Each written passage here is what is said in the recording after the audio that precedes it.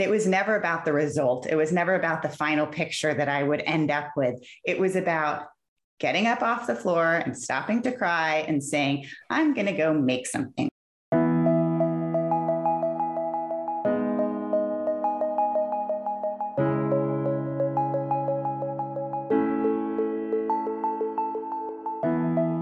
Hey friends, welcome to the first episode of Inside the Creative Process. I'm your host, Alicia Peterson-Baskell. I'm so excited to begin this journey with all of you. We are going to speak with some of the most innovative and intuitive artists across so many genres, including visual art, dance, theater, opera, music, creative writing, poetry, and that's just in the first 8 episodes. So please be sure to subscribe to this podcast and share it with a friend. On today's inaugural episode, I have the pleasure of talking with Carolyn Mara. Carolyn is a multimedia artist who started as a conceptual photographer and has transitioned into performance art and painting. Her large-scale abstract paintings are created using a mop as her paintbrush. You may know Carolyn from her incredibly popular social media accounts where she shares her work, her process, and her family. Personally, I've been following her on Instagram for years, and I'm constantly blown away by her creativity and her willingness to be so fully herself. Carolyn's work has won several awards and is currently being exhibited in a joint show in Miami, Florida, and in a solo show in Houston, Texas. Please welcome the incredible Carolyn Mara. I'm so happy to be here with you. Thank you for asking. Yeah, for sure. I really want to sort of get to know you and take it way back to when did you recognize that you were an artist or that you are an artist? I feel like I've been doing something creative my whole life. I definitely grew up with creativity being fostered as a child. My mother did photography, and we had a dark room in our house, in our attic. And so she would develop and print pictures long before the 1 hour photo. And my father did music, and he was an architect. And so just being creative was part of life and was a good thing. You know, it was a positive experience. And I was an only child for almost 11 years before my same parents had another child, but they didn't for a decade. So I was by myself a lot, and I just kind of found ways to be creative on my own and play on my own. And I think that added to it as well.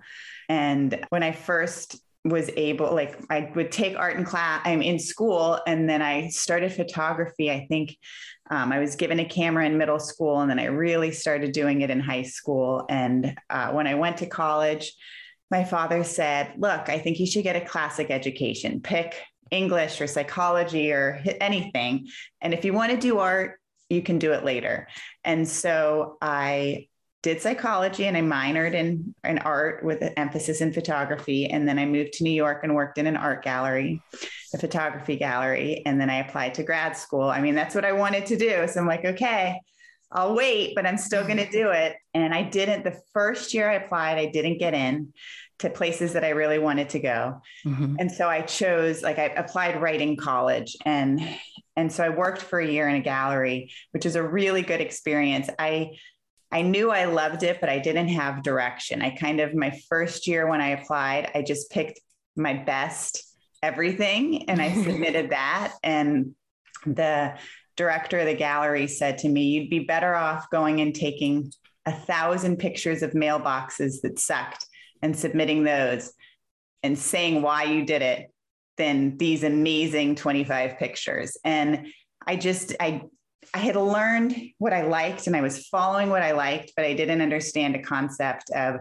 what it meant to create a project or what it meant to have a focus and a direction. And that's something that I learned from then, but also through my graduate school experience.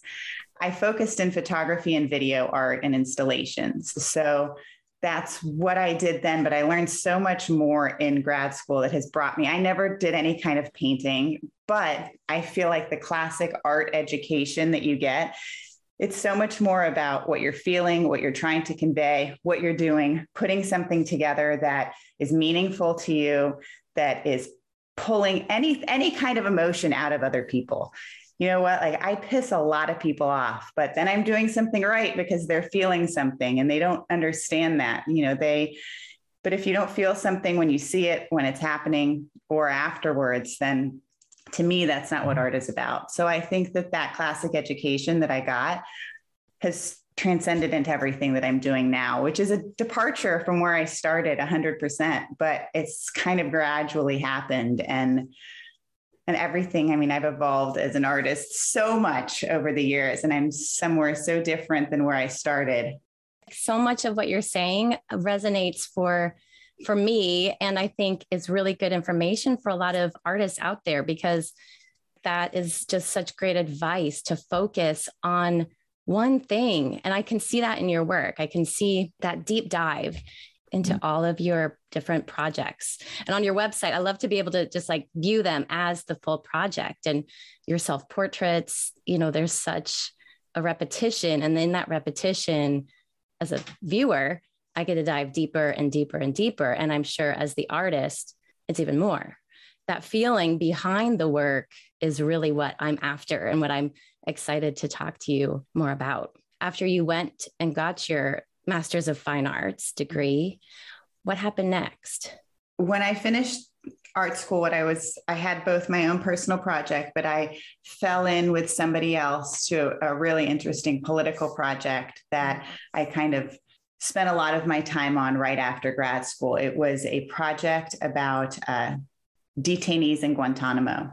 And it was more of a curatorial piece that we did.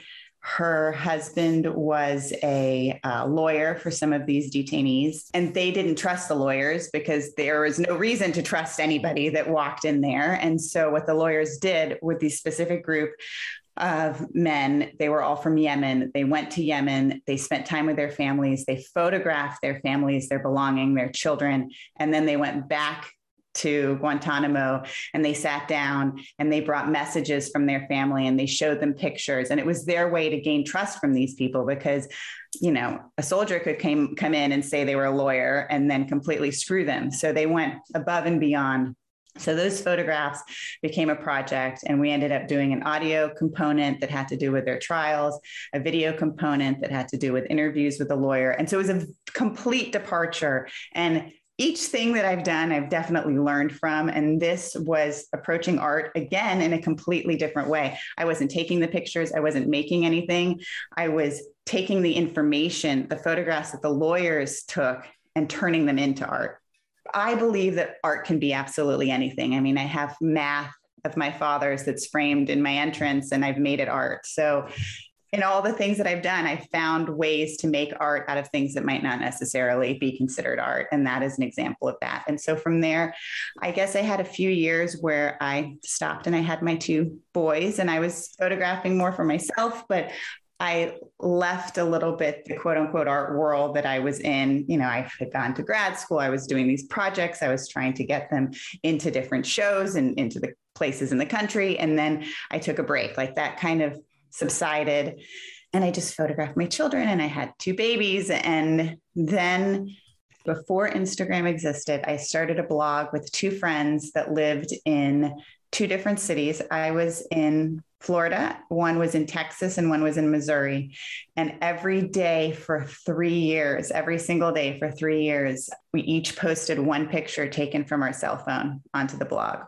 It could be our breakfast. It could be something creative or something, whatever it was. But like, I'll be damned if I didn't post that picture.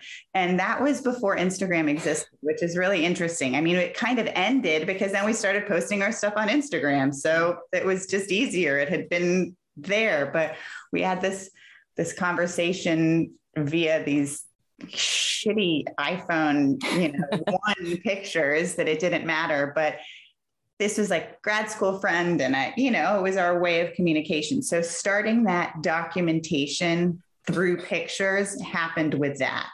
And that kind of kept my, I had this degree in photography, but I wasn't really using it, but at least I could keep my photo vibe going through doing this. And then Instagram started, and I started doing all of these, the WHP project, which was something that Instagram did for a long time, where it was a contest and they would give word for the weekend. And as I kept getting selected and winning those, my audience kept growing. Like that's really how I grew my base audience in the beginning. And that became like a fun thing that I was doing. And then I started going through some personal struggles in my marriage. My brother-in-law was really sick and my husband was having a hard time. In those years, I really turned to my photography and my self-portraiture. I wasn't trying to create a project when it happened. I was just doing it for myself. I was doing it because I was liked to photograph. And what I learned in the process of doing it, that it was never about the result. It was never about the final picture that I would end up with. It was about getting up off the floor and stopping to cry and saying, I'm going to go make something. Like, how do I feel? What do I want to represent? And it became this dance, this experience that I would have. And then when it was over, I would have the picture. I'd be proud of the picture. I would usually post the picture, even though I would say nothing about why it was happening. It was kind of, I would maybe say something like, oh, it's sunny today. I don't know. But for me, it helped me through that moment. And life experience basically formed this project over a period of time that became something else. Like I started realizing how much that it was helping me and wanting to do it and, saying, wow, okay, like snap out of it, Carolyn. What are you going to do today? How are you going to make yourself feel better? And I would start taking notes and I would do these like brain dumps when I wanted to come up with an idea, and then I would challenge myself. And so once all of that started to happen, I decided with some friends that I had made, and we were talking about teaching iPhone classes, that I would start to try to teach some kind of creativity classes. It's something I did for 5 years.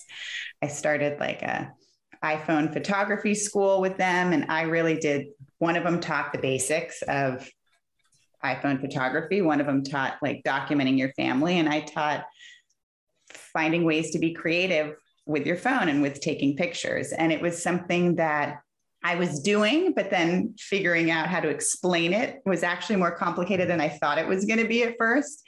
And then there came a lot of joy in seeing other people doing it and what was coming out of it. We made some books. Like I would finish a class and then everybody would send in a picture and I would make like an artifact uprising book that they could buy. So now I have these books of all these different projects that was really about pulling your emotions out and taking a picture. And I had one student who became a good friend, and she signed up for a class. And in her introduction, she said, I'm a scientist. I don't consider myself really creative, but I like the idea of this. And I want to try, but don't hold your breath kind of. And she ended up taking all of the classes I ever taught. And I really think she's an amazing artist, and she's found ways to use her scientific background and the way that she can do certain things with computers or with things that I wouldn't figure out and make it art. It's so cool. And it was so rewarding to watch other people transform what they thought that they couldn't do into meaningful pieces of art. So that is just so beautiful. I love hearing that because it's something I'm deeply interested in too. That creative flow is not just available to somebody who quote unquote calls themselves an artist. There's an art to becoming an artist, and there's definitely a lot that goes into it, but creativity is available to everyone at any time. Everyone has a creative bone in their body. They just have to find it. They just have to find what they can do or use or think to pull it out of them. And it's there. It's just some people will say like, I'm not artistic. Well, maybe you could draw a stick figure and not a, beautiful portrait with a charcoal, but that doesn't mean that you're not an artist in some form. You just don't know what form it is yet. Anything. Yeah, absolutely. I hear people say, I can't draw a straight line to save my life. And it's like, well, then don't draw a squiggly line. That's actually more interesting. Exactly. What do you think it was about your class and about you that, you said it was hard at first to really kind of articulate the feeling behind it. How do you think you got there with your students? We would do like little assignments, like the brain dump assignment, and I would give them direction of things to write about or to look at, or I came up with this like ad lib game of picking a feeling and a color and an object that reminded them of their childhood and then going and finding that. Sometimes people need really concrete direction to start making things. And if, you can say the color blue thinking it's going to be blue, but maybe what are the tones of blue make you feel? I did another one with a song where they had to pick a song and then they had to pick a line from the song and then they had to make an image of that line in the song. But some people that have a more almost analytical mind, or even if you don't, if you feel like you have a creative mind, you just need a direction to get yourself going. And once that happens and you do all these different assignments, then you pick the image that you liked most of the assignments and try to make 5 more in that same realm. But you liked it the most, so you feel good about it. And that worked best for you. Not everything's going to work for everyone. But all of a sudden you create this body of work over a few weeks that is art. You've now created yourself some art where you're being told exactly what to do and pull something out. And also about not being hard on yourself, show your fails. And then hearing other people be like, wow, you thought that was a failure? That's kind of awesome. Or, it doesn't need to be in focus for it to be, maybe that picture out of focus is so cool. You should do 10 more and they should all be out of focus. Where you thought the out of focus part made it a disaster, but reframe the way you're looking at it, reframe the way that you're seeing it or others see it. And that's what's so nice about learning in groups, because you learn from what other people are doing and you can hear other people's opinion. You can feel so strongly and one person can say, I don't see it that way. But when 5 people say that they don't see it that way, it's easier to start looking at it in a different way. You're also protective of what you're making. You want it to be the best for you. And I struggle with that myself now. I see a painting and I don't love it, but somebody else does. And I'm like, God, do I want to offer it out or not? And sometimes I just don't. But other times, when you hear people, my husband's like, actually, that's really cool. Is it though? I don't know. So. Yeah, there's something about, intuition, and we go, oh, I'm trusting my intuition. This is not good. Whatever it was that made you make it, that's your intuition too. And that's so interesting. It might be connecting to somebody else much more than it connects with you. And I'm similar to you. I'm not thinking about what anybody else is thinking per se. I'm just going, I don't like this. This is not working for me. It's hard to, like you said, if you're just on your own, to see it any other way. But if you're in a group or if you're hearing from other people, maybe there is something to it. Maybe there's a reason to dig deeper, to understand that piece a little bit more, or to make something from that piece. There were a few times that you've mentioned this sort of reframing and this idea of framing with your curatorial experience right out of grad school. And I think it's so interesting when somebody has really continued to cultivate their creativity like you have, and to cultivate the way that you see the world. It can turn everything or anything into art. And I know that you literally framed your father's math. Is that true? Yes. And in doing that, and in curating these photographs that were taken and these letters and everything that you guys put together, it offers an audience a new way of seeing these things, an artistic way, through an artist's eye. I think some people don't see art, being artistic or being creative, as just how you see the world. If you are able to see the world and turn it around and focus on one aspect of it and showcase it as art, that's a gift to the world, I think. So, yeah. So, I encourage the listeners to kind of embrace that and to go out into the world and to look at things a little bit differently, or to notice how you look at things, because you may already see things with an artistic eye, but not everybody does. And so to reframe it and give it back to the world with that artist view is a gift, I think. And I also wanted to tap on this, because it's so dear to me, is motherhood. I know that you've really brought motherhood into your work, but I also heard you say that you took a break. And I'm just curious what that break was like for you. I know what it was like for me, and I don't want to project any of my own. No, I think that it wasn't necessarily intentional. It kind of happened naturally, and then pulling my way back in and trying to find I think that that's why that blog that started was so good for me, because it was just a small moment of my day, but I was being creative. Mm-hmm. And I was using something and so I pulled back in slow ways, I guess. And I have both something I didn't talk about that was another struggle, but that I definitely used my photography for was I had my two boys close together, 2 years apart. And then it took 6 years before I was able to get pregnant with my daughter. And I had 4 losses in that time. And it was a really difficult time in trying to get pregnant. And again, I turned to my photography, and I have projects and photographs that nobody has ever seen and probably nobody will ever see. I mean, I took so many, especially in that time, things that were like, I would have been flagged if I ever put them on Instagram, and I considered putting them on, but like, I have a lot of pictures where I was bleeding, and I would and I would put on my vintage nightgowns, and I would let them get stained in blood. And, and that was a project that was for me. And I needed that. And they're honestly hard to look at now, because that was a real moment in my life. And every time that, whether it was a loss or it was just getting my period, every time was another month, and it was another, and those are a reminder of a time that was difficult, and that I used photography again to get through. I think that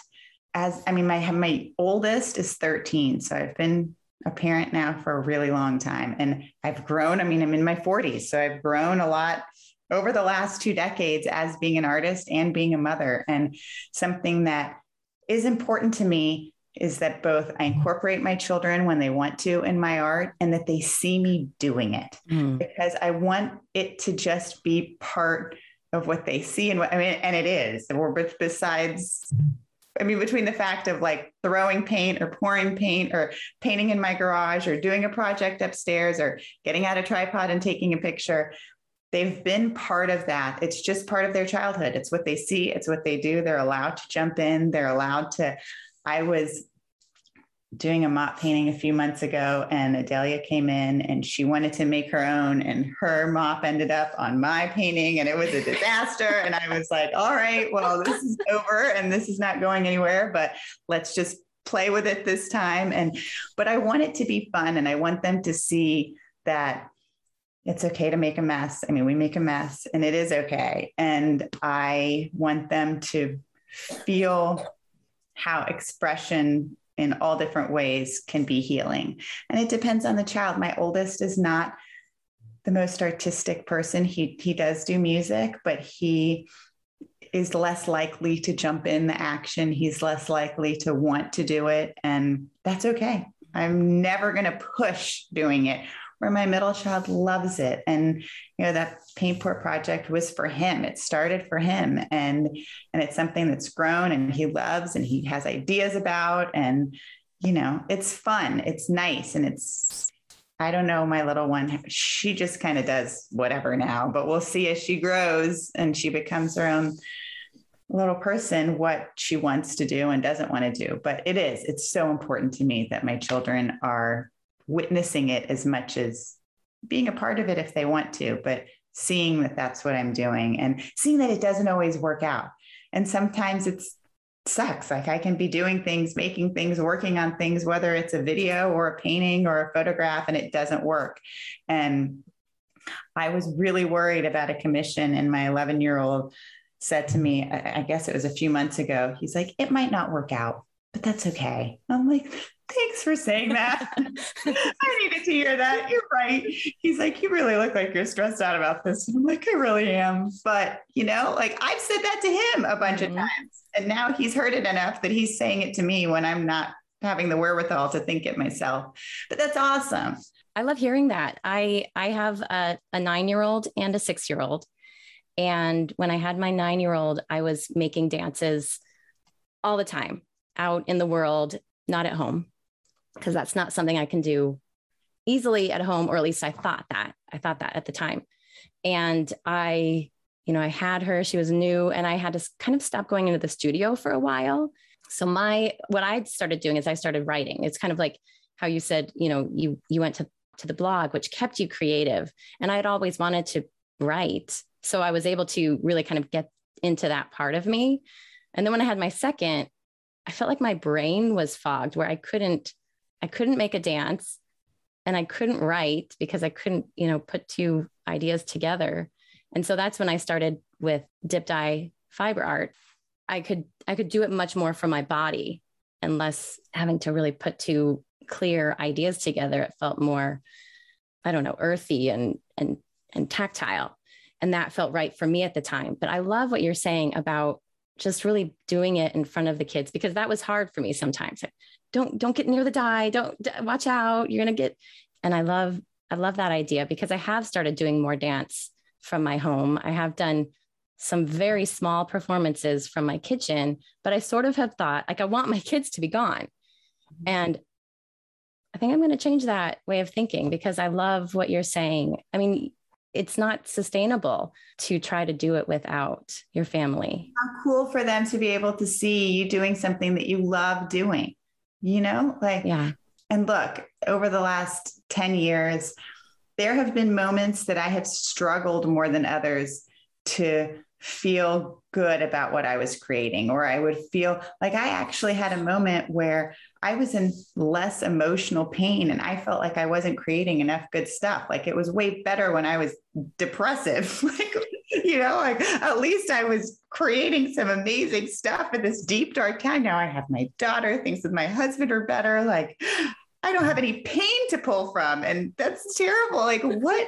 And then I questioned, oh my God, do I have to be that like tortured artist, or I can't be an artist? And so then I had to refigure out how to create and pull from other things and other experiences and other feelings almost, and try to do like happy art. Yeah. And tell me more about that. What does that look like for you? And what have you pulled out? I think that that's where some of the fun performance stuff started to come from. Where we were talking a lot about control, and with my middle child, and some of the stuff with the paint pours was like giving him control to be part of the art and collaborating. It's so interesting. So many people will say like, well, he's the artist, but it goes straight back to the curating or the idea, or we're both the artists. I might be lying there, but we're choosing the colors together. We're figuring out, we came up with the project together. We're learning about it together. And I feel like, yes, I will give him all the credit. I mean, I love that he does this, but art is so much about what you're putting together. And we've curated this experience together, and it has become the photographs that are taken, the performance that's happening, all of it. And those were kind of funner experiences that we pulled. I did a bunch of stuff with the smoke bombs, and my husband was involved in those. And that was, he's definitely my math brained other half, and he does like a different side, but he kind of pulled in, and we have some videos where he's barely visible, maybe his arm or for a second, but he's part of it too. And that was a really fun time when I started doing all of that and looking at art from a bit of a different perspective again. I mean, my thesis in grad school was actually a video installation, and that was 2006. I mean, a long time ago. And so I've definitely come around full circle in some ways. As a child, I did a lot of theater. I was in all the plays in high school. That's something that I loved. So performance, it just comes back in different ways. And I think that that's a lot of where I'm going now too. I love the painting, but I love that the painting is becoming its own performance in its own ways. Almost every time that I paint for someone, I film it in some way or another. Yeah, I subscribed to your newsletter just the other day, and I saw that you wrote about that. You said that you had done a lot of, like you said, videoing and performing of it. Like, I know when a video is on, there's an awareness of an audience. There's an awareness of a witness, but it's not the same as a live performance. So was that your first live performance of painting? Amazing. Tell me about that. And then tell me a little bit more about your mop painting, because I know that's one of the things, that's a long project you've had, right? I mean, the first one I did was 8 years ago. And I guess for the first 4 years that I did it, it wasn't meant to be what it has become. Like, I really made it a business, but I did it. I did a few for myself and for friends. I offered them to auctions. I tell people that that's One of my best pieces of advice is find great organizations in your city, big ones that the ticket to go to the auction costs a lot of money, and then offer up your piece. Maybe ask in exchange for the piece for a ticket, so you don't have to pay to be there, but you can meet some of the people that are there, and somebody will buy your piece when you're there, but you can also network and hear if other people are interested and ask for their information so that you can tell them about when you do more stuff. And that's kind of how I started selling to strangers or people I didn't know, or my work ended up in other people's homes. I would ask them, can I have a picture once you hang my piece so that I can put it on my website? And that grew slowly. It's really because of social media and TikTok and having millions of people see my work. Millions of people hate it, but also plenty of people loved it. And I've been able to sell to people all over the world. And so that happened because of the visibility that I was able to get through platforms that you can reach people everywhere. That's really great advice. The auction piece, I'd never even thought of that. That's really, really great advice. And I hope some of our listeners really get that. All cities have organizations, gardens and different things that they're trying to raise money, and that they want things for their big silent auction. And so that's how I got some of my work in front of people that wouldn't have seen it and that liked it. Well, and you mentioned that there are people who hate your work. Tell me about that. I don't get it, but tell me about it. Very angry and very upset. And it comes from two different groups of people who feel like art needs to take hours. A video, you're seeing 11 seconds. You're seeing me speed something up. Now, look, my paintings do not take 24 hours that I paint over the course of 6 months. There are people that do that, and that is amazing. And that is their art. And I respect that 100%. My paintings take about an hour for me to do. And they look like they take 11 seconds because that's what you see on TikTok. And that really pisses people off. They feel like time in should equal money out. They feel like anybody could do it. And I have an abundance mindset. I feel like there is room at the top for whoever wants to be there. I am showing you my process. Please go paint with a mop. Go sell to people. I don't own it.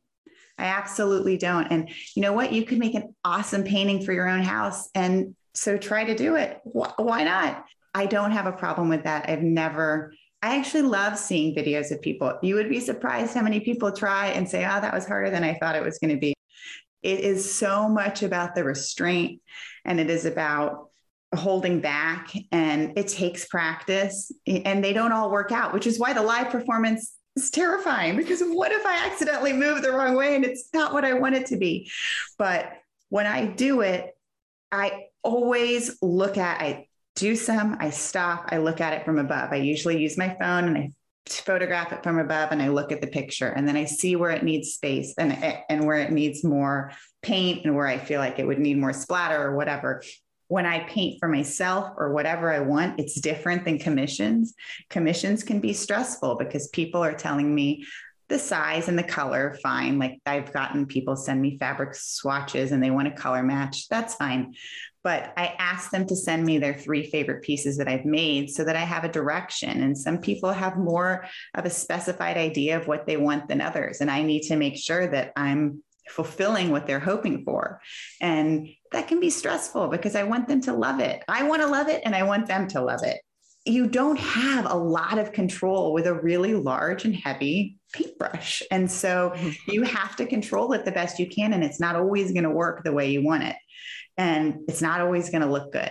But people don't understand that. And they want to think that a child can do it. And you know what? A child maybe can they could try, and 1 out of 5, or I don't know, could make an amazing one. I don't doubt that. So let them do it.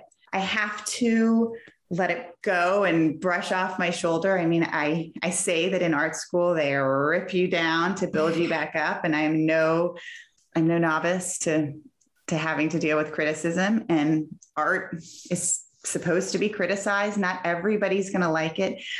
you cannot like what I make. You can look at it and say, I would never hang that in my house.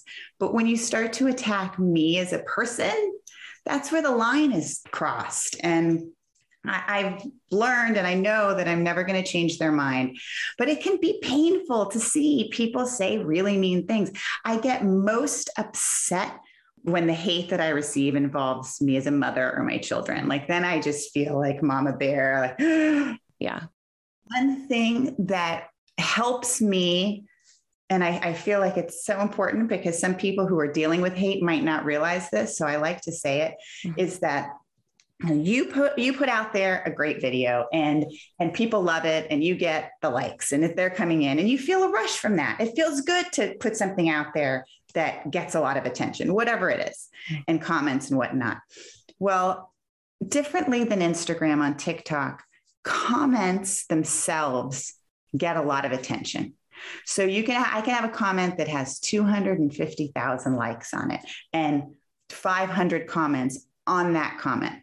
So imagine the rush that person is getting from all of the likes on their comment and all of the comments being like, yeah.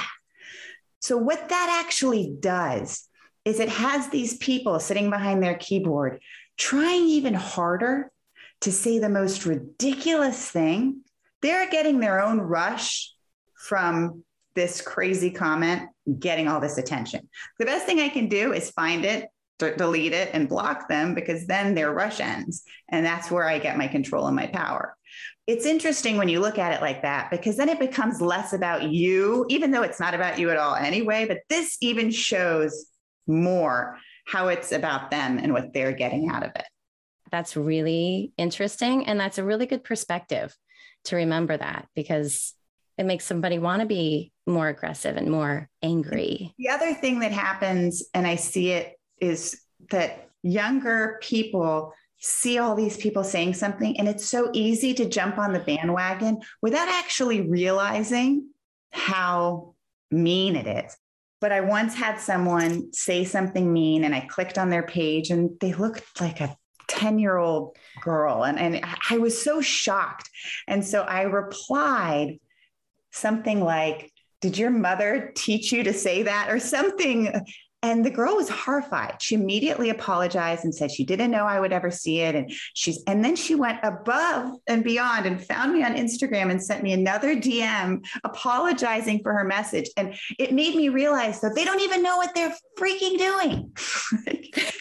They don't realize there's a human. We have to educate them and say, like, I've given some talks. I gave a talk recently to some high school girls, and it was awesome because they just need an awareness. Like, there's somebody sitting there and you don't think that it's affecting anything, or you're just everybody else said it. So what difference does it make? But when everybody says that, then all of a sudden I'm filled with all of this hate, and it's so icky. So I have to just, it's like bad publicity could be positive, or bad negative is bringing conversation, and it's getting my paintings in front of people who wouldn't see it because it's causing me to go viral. And so it's just something that I have to deal with in the way that I've grown my business online. And it is what it is. And my backbone's a little stronger, and I'm passionate about teaching kids why it's not okay and what's happening, because I feel like awareness, it just takes paying attention to not make that comment.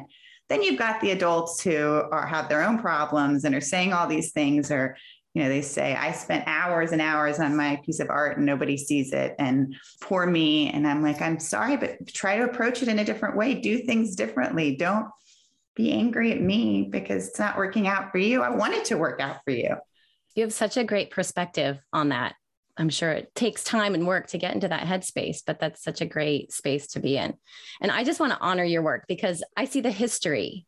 Okay, 40 minutes, fine. An hour, fine. An hour and 8 years, an hour and 42 years. It's you're bringing your history to it. And I want to read a quote from your website talking about your mop paintings, stemming from an artistic practice grounded in understanding movement, huge, restraint, really huge, something that we don't often think about, intuition, and spontaneity.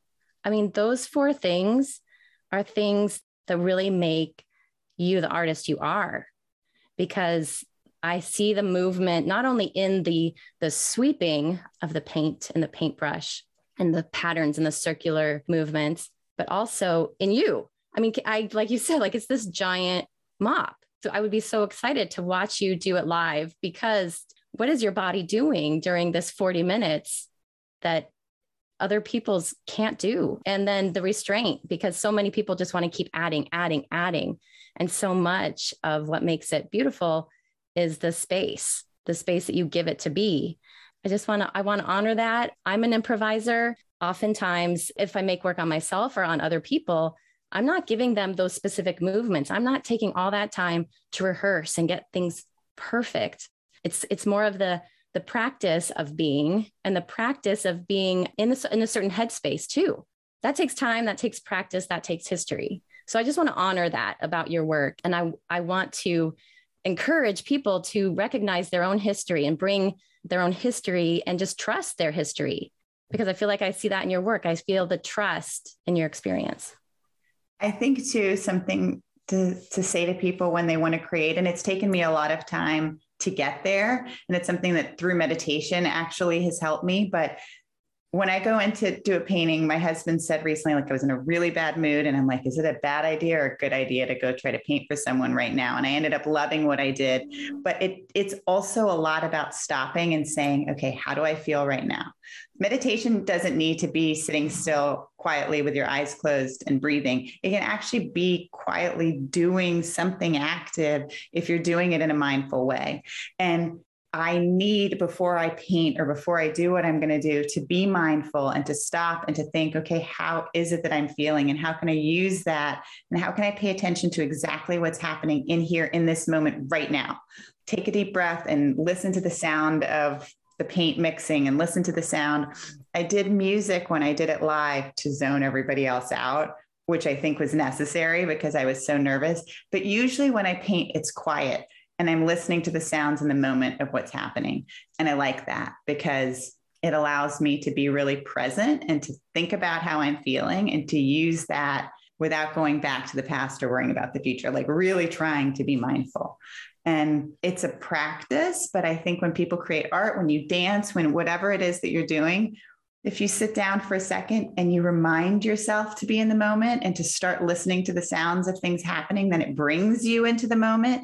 And then you can really create from a raw place where nothing else is infiltrating you. I love it. That is so beautifully said.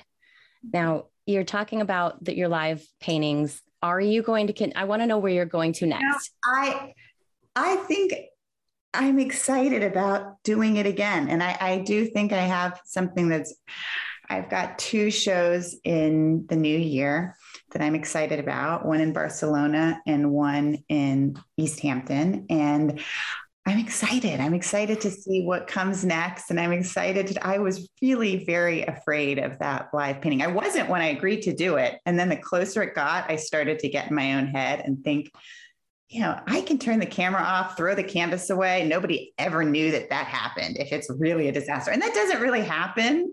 But I started thinking, but what if it does? And then all these people are there. And the people that were there that night were actually from the Perez Art Museum, which is like our big art museum here. So this is not just random people and my friends. These were important people. And so I got in my head. I was like, what was he thinking? But it was actually kind of awesome. And so I look forward to doing it again. And I feel like I need to practice more, even if it means like inviting some people that I know to watch me do it, just so that it becomes, like it becomes something that I do and that I get used to doing. And I can do it. I know I can do it. It's a mental game. So if you ever want anybody to watch over Zoom, I'll show up. I've done it live before. Actually, I should do it live again. Because that's similar, I guess. I could do that. But yeah. Nice. So you've got something in Barcelona and then I don't know the dates yet next summer, and hopefully there'll be more. So we'll see. But it's been a really exciting year. It really took off in December of last year. It was really, really grew like between September and December. So it's been a year that I'm painting a lot. And it's fun. And I don't know I don't know exactly what's after this, but I'm enjoying this right now, and we'll see. Well, congratulations. You so deserve it. Thank you. I'm really excited to see where you go and to continue following you. Where can listeners find you? On my website, which is www.carolynmara.com. My Instagram is Carolyn_Mara, and my TikTok is Carolyn Mara. And you can sign up for my newsletter. I try to share more, both personal information about certain things that are happening and also advice on growing an art business, on growing any kind of, how I've done it, and just little tidbits like that. And they can sign up for that on your website. There's a link to sign up for that. And it's called, I love what it's called. It's called what? The Unapologetic Artist. Unapologetic Artist. I love that. I feel like it's such a great title. It's such a great name. Like when I hear that, the unapologetic part, I can take a deep breath and just know that I'm witnessing you. I'm not witnessing. So many people don't, that they want to try to not call me an artist, but I'm going to own that I'm an artist. I'm an artist. I feel that. I feel like I've always been an artist, and I feel like anybody can be an artist if they want to. And I wish people could have that mentality, but we'll get there. Carolyn, it's been such a pleasure talking with you. That conversation was so juicy. Here are some of my takeaways. 1, instead of trying to create the best everything, choose one idea and take a deep dive. There is so much value in creating a project, a focus, a direction for your art. 2, be able to say why. Being an artist is so much more about what you're feeling, what you're trying to convey, and putting something together that is meaningful to you. 3, find ways to make art out of things that might not necessarily be considered art. Reframe it and share it with the world. 4, incorporate your children and family into your process whenever possible. Allow them to witness what you do and that it doesn't always work out.